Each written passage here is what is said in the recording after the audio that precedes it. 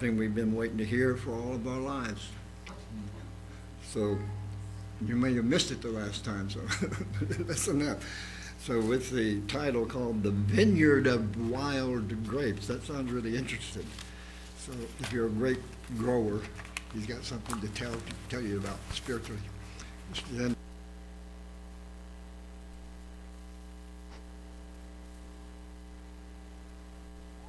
It does sound kind of strange, doesn't it?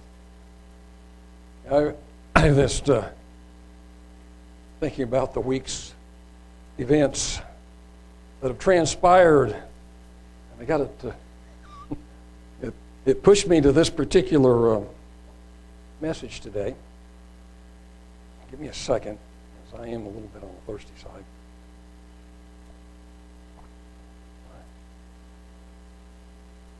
I always have to wait till I get up here before I do that. You'll find it in Isaiah, the 5th chapter. Of course, Isaiah, in this particular chapter, has a tremendous amount, and I'm not whether I'm going to be able to get to it today, because I'm going to try to finish right at 3 o'clock. And it was quite interesting, all the things that have transpired, that we now have a new president, new administration. To me, it feels like kind of an old administration that was there about 4, almost 5 years ago. Some of the same things that President Obama had put into place now are back into place, and so we are living with a totally different administration, a different set of things that are being put out, and so consequently we'll need to watch the news carefully, watch things carefully, so that we will be prepared for the things that might come down to affect us as His church and His people. Because I know some of the things that are being published and those things that are going to come down may affect us quite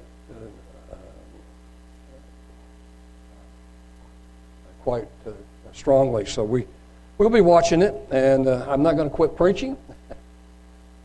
Matt, Barnabas, and none of us are going to quit preaching. So we're going to continue on, and that's why I picked this particular one. It's a very interesting one in Isaiah the 5th chapter, and by the way, I remember when Lawrence gave this many years ago. That's one of those wild grapes. It's been, I may have been only a deacon at that time that he gave this particular one.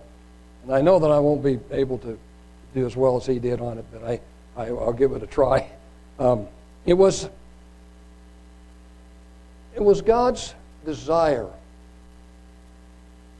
to have a beautiful and wonderful nation, that He could show the world His way of life.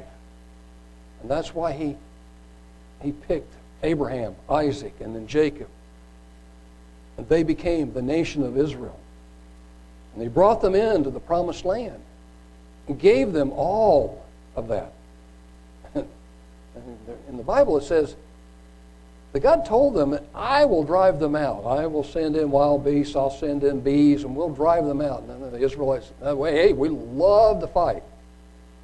We just love the sword. And so God said, okay, you love the sword, I'll give you that, but you will fight on my terms. And so we find that they did fight on God's terms for the most part. When they didn't, they lost. When they did, they won. But He promised them this land. He promised Abraham. And he set this covenant down through the ages. And then they kept sinning and sinning and sinning. And God became very disheartened with them. And so beginning in chapter 5, very interesting what He writes here. Now, will I sing to my well-beloved a song of my beloved touching His vineyard? my well-beloved has a vineyard in a very fruitful hill. And he fenced it, and gathered out of the stones thereof, and planted it with the choicest of vine, and built a tower in the midst of it, and also made a winepress therein. And he looked that it should bring forth grapes, and it brought forth wild grapes. Now, if you look up that word wild, stinkberries. This vineyard brought forth stinkberries. So these were stinky grapes that they brought forth. And he says, and now, O inhabitants of Jerusalem, the men of Judah, judge, I pray you, between me and my vineyard. What could have been done more to my vineyard that I have not done in it? Wherefore, when I looked that it should bring forth grapes, brought forth stinky berries, wild grapes. Now, I wanted to pause right there because I think it's important that we look at that Jesus also used the ideas of vineyards to teach us some lessons. And so at verse 4, I wanted to stop because I'll come back to these couple of last verse here. Let's go now into Matthew. Now let me get my book open and make sure that I have the right one that I want to go to. Let's get in the right place here. And actually, I want to go to Luke, the 20th chapter. This is where we find this one. So let's turn to Luke as we pause here. And let's see that Jesus picks this idea up of the vineyard and uses it also to teach those around him about his life and his message. He says in verse 9, he began to speak to the people this parable. A certain man planted a vineyard and led it forth to a husbandman, and went into a far country for a long time. And at the season he sent a servant to the husbandman that they should give him of the fruit of the vineyard. But the husbandman beat him and sent him away empty. And again he sent another servant, and they beat him also, and entreated him shamefully, and sent him away empty. And again he sent a third, and they wounded him also, cast him out. Then said the Lord of the vineyard, what shall I do? I will send my beloved son, and it may be that they will reverence him when they see him. But when the husbandmen saw him, they reasoned among themselves, saying, this is the heir. Come, let us kill him, that the inheritance might be ours. So they cast him out of the vineyard and killed him. What therefore shall the Lord of the vineyard do to them? He shall come and destroy these husbandmen, and shall give the vineyard to others. And when they heard that, they said, God forbid. And he beheld them and said, what is this then that is written? That the stone which the builders rejected is the same is become the head of the corner. Whosoever shall fall upon the stone shall be broken, but upon whomsoever it shall fall, it shall grind him to powder. And the chief priests and the scribes that same hour sought to lay hands on him, and they feared the people, for they perceived that he had spoken this parable against him. And so, even from that time down to this, we see that there was a constant hatred for God's chosen one and for God, because God had sent Jesus to this earth to preach the truth, to preach this message. And of course, then Jesus uses this for us. As we read this in John, the 15th chapter. And it's important for us to understand this vineyard for our own sakes, that we abide in this vineyard. I am the true vine, chapter 15 of John. I am the true vine, and my Father is the husbandman. So you see how he ties this in, as he had tied that in before. And we see how God also used that in Isaiah the 5th chapter to show certain things. Every branch in me that bears not fruit, he takes away. And every branch that bears fruit, he purges it, that it may bring forth more fruit. Now you are clean through the word which I have spoken to you. Abide in me, and I in you, as the branch cannot bear fruit of itself, except that it abide in the vine. No more can you, except you abide in me. So he's using this analogy to help us to understand how important it is to stay close to Jesus, to be close, to abide in him, to have our hearts and our minds and our whole life in his. And as we were talking about it, and Paul was very emphatic about teaching us those things, to stay close to Jesus, to understand what he wants in our life. I am the vine. You are the branches. He that abides in me and I in him, the same bring forth much fruit. For without me, you can do nothing. And so, we're to produce fruit. Love, joy, peace, all of those things. We're to produce fruit in our life. And we do that by abiding in Christ. He says, you can do nothing without me. If a man abide in me, if a man abide not in me, he is cast forth as a branch and is withered. And men gather them and cast them into the fire, and they are burned. Pretty serious things that Jesus would tell his disciples. And in us, it comes down through the ages. And so we need to understand that he is very important in our life. As God the Father and Jesus Christ, they work together to bring us into the kingdom. As we go through the book of Ephesians, we're going to see the depth in which Paul understood our need to be close to God, to be close to Jesus Christ. He says, they're cast into the fire and they're burned. If you abide in me and my words abide in you, you shall ask what you will, and it shall be done to you. Herein is my Father glorified, that you bear much fruit. So shall you be my disciples. So we are, in our own lives, we're to find out how we can bear fruit, how we can abide in Jesus Christ, how we can live this life in that way. And so let's go back to Isaiah, the 5th chapter, as we pick it up here in this vineyard that he planted, that he put together, and he says, all that come out of it was stinkberries, stinky fruit. And so what's he going to do? I did this. It was so important to me. And now go to, I tell you what I will do to my vineyard.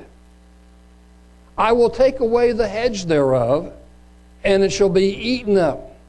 I will break down the wall thereof, and it shall be trodden down.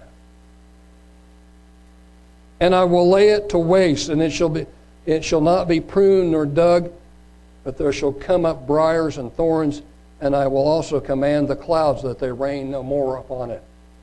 And when I was reading that, I got to thinking about the hedge that God has put around this nation for many, many years. We have been blessed and blessed and blessed. And yes, we have done some things that probably was not good. We have made some grave mistakes, some wars that we didn't need to be into, many different things. But yet, down through the time, God, when he felt like that this nation needed to grow, he grew. Louisiana Purchase, the western part of the country. Just imagine pioneers in the east taking up all of their possessions, not knowing what they were going to get into, and moving west. These pioneers, these women, these men, and these children, and some of them died on the way, and yet they continued to do that until railroads were built and different things came about. And they faced tremendous trials and tests as they did that. But God began to build this nation for one, and I think for one purpose. And that was because we were free and we could preach and teach and live the Word of God. And as we see the hedge being, are we going to see the hedge being taken away in the years that are coming up upon us? Are we going to see things change? I don't know. All I know is the Bible warns against certain things that are the sins that we do, the sins that we have. I want to make sure that I do. There are 6 woes in the rest of this chapter that's very interesting. And I've got a couple of them that I really want to get to. And I want to make sure that I finish by 3. So let's go down now. Let me finish the reading here. For the vineyard of the Lord of the hosts is the house of Israel, and the men of Judah his pleasant plan. And he looked for judgment, but behold, oppression, for righteousness, but behold, there was a cry. And sometimes we can actually see those things in even the country that we live in, the nation that we live in. So he goes on and he says, woe to them that join house to house, the field to field, till there be no place that they may be placed alone in the midst of the earth. And in certain parts of the United States, like San Francisco, if you've ever been there, there are no yards in some places in San Francisco. And in fact, the way they have to build those houses, it's kind of interesting. They build them one right next to it, up that hill. And I was there one time.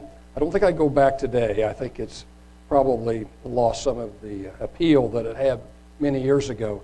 But it was an interesting opportunity to see San Francisco from the perspective that my eyes were able to see it. So God says that's something that He says that's a woe. And I write the word, I looked that word woe up. Alas, ha, ho, and woe. So any of those would go for this. So anyway. In my ears, said the Lord of hosts, of a truth, many houses shall be desolate, even great and fair without inhabitant. Yea, 10 acres of vineyards shall yield 1 bath, and the seed of a homer shall yield an ephah. Woe number 2, woe to them that rise up early in the morning, that they may follow strong drink that continue until the night, till wine inflame them, and the harp and the viol and the tabret and pipe and wine are their feast, but they regard not the work of the Lord, neither consider the operation of his hands.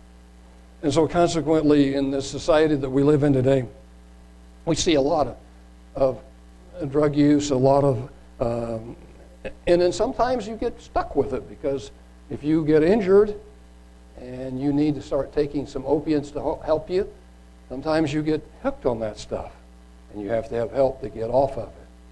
And there is help out there, but a lot of people just continue right on and get even worse in their life. But it can be from morning to evening, just a life of just being a drunk. And it says no drunkard will make it into the kingdom. And so those are things that we need to get rid of. Therefore my people are gone into captivity, because they have no knowledge. They're honorable, and their honorable men are famished, and their multitude dried up with thirst. Therefore hell has enlarged herself and opened her mouth without measure, and their glory and their multitude and their pomp, and he that rejoices shall descend into it. And the mean man shall be brought down, and the mighty man shall be humbled, and the eyes of the lofty shall be humbled. But the Lord of hosts shall be exalted in judgment, and God that is holy shall be sanctified in righteousness. So we see there will be judgment.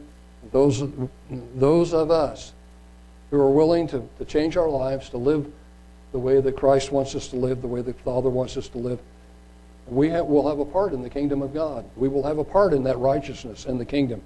We will have crowns that will give us, and we will also be able to judge. Because we'll judge righteously. We'll judge out of God's word.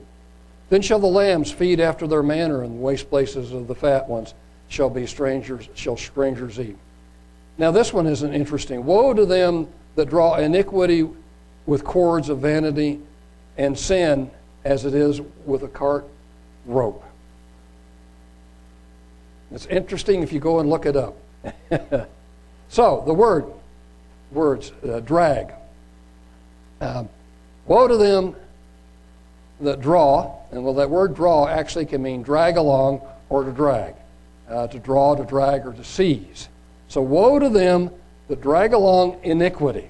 We know what iniquity is: perversity, depravity, guilt, all of those things. So we're dragging along iniquity with cords of vanity. Well, a cord is a rope, a measuring cord or a line, and I wrote H2256 on there because there's another one down here that's actually a different one, even though they use the same word. Of vanity. Well, vanity means emptiness, nothingness, worthlessness. This is an interesting verse, and sin, as if it were a cart rope. Well, a cart is just a cart, but the rope is an interwoven cord. So what we have is the nation, and I think we could talk about this nation, is dragging along this interwoven rope of vain emptiness and sin, and they are dragging it along in this nation. We can see that, can't we? We can see all the iniquities, all the sins that are being dragged along.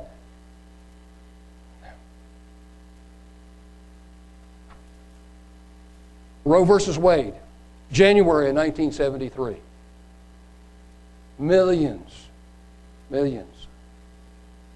of babies have been destroyed. There was an interesting news article in which there was a cradle, and the headline was "The Ghosts of the ones that were taken away, the young ones that no longer exist because they were aborted." And so we've been dragging that along in this nation since 1973. And you know it's got to drag the nation down, because God says He does not want us to sacrifice our children to Moloch. And that's what we've done. I looked up the next thing that we've been dragging along. Ogerfell versus Hodges, June of 2015. Does anybody know what that one was? Gay marriage? Yeah. So we've been dragging that one since 2015. What we have a specter in 2021. And it probably will pass. And I don't know exactly what the Supreme Court's thing will be, but I'm sure that once it's passed, it will be in the courts. But the Equality Act will be passed. And consequently, many places in the world have had a lot of problems with that particular situation, and especially those that preach the Word of God. Because when that one is passed, you will not be able to actually preach Genesis, some of the other books in the Bible that talk about it. Romans, the first chapter. You won't be able to get up here because you will be you'll be in danger of being put in jail. It's interesting what's happening in our nation, but that woe is so very profound. As I was reading and I got to thinking, this is exactly what's going on. We're dragging all of these around. There's these cords of vanity and sin, and we're weaving them together and continuing to drag them. And somebody tries to stop it, they are put out of commission. Let's say let him take make speed and hasten his work that he may see it, and let the counsel of the Holy One of Israel draw near and come, that we may know him. Woe number 4. Woe to them that call evil good and good evil, and put darkness for light and light for darkness, that put bitter for sweet and sweet for bitter.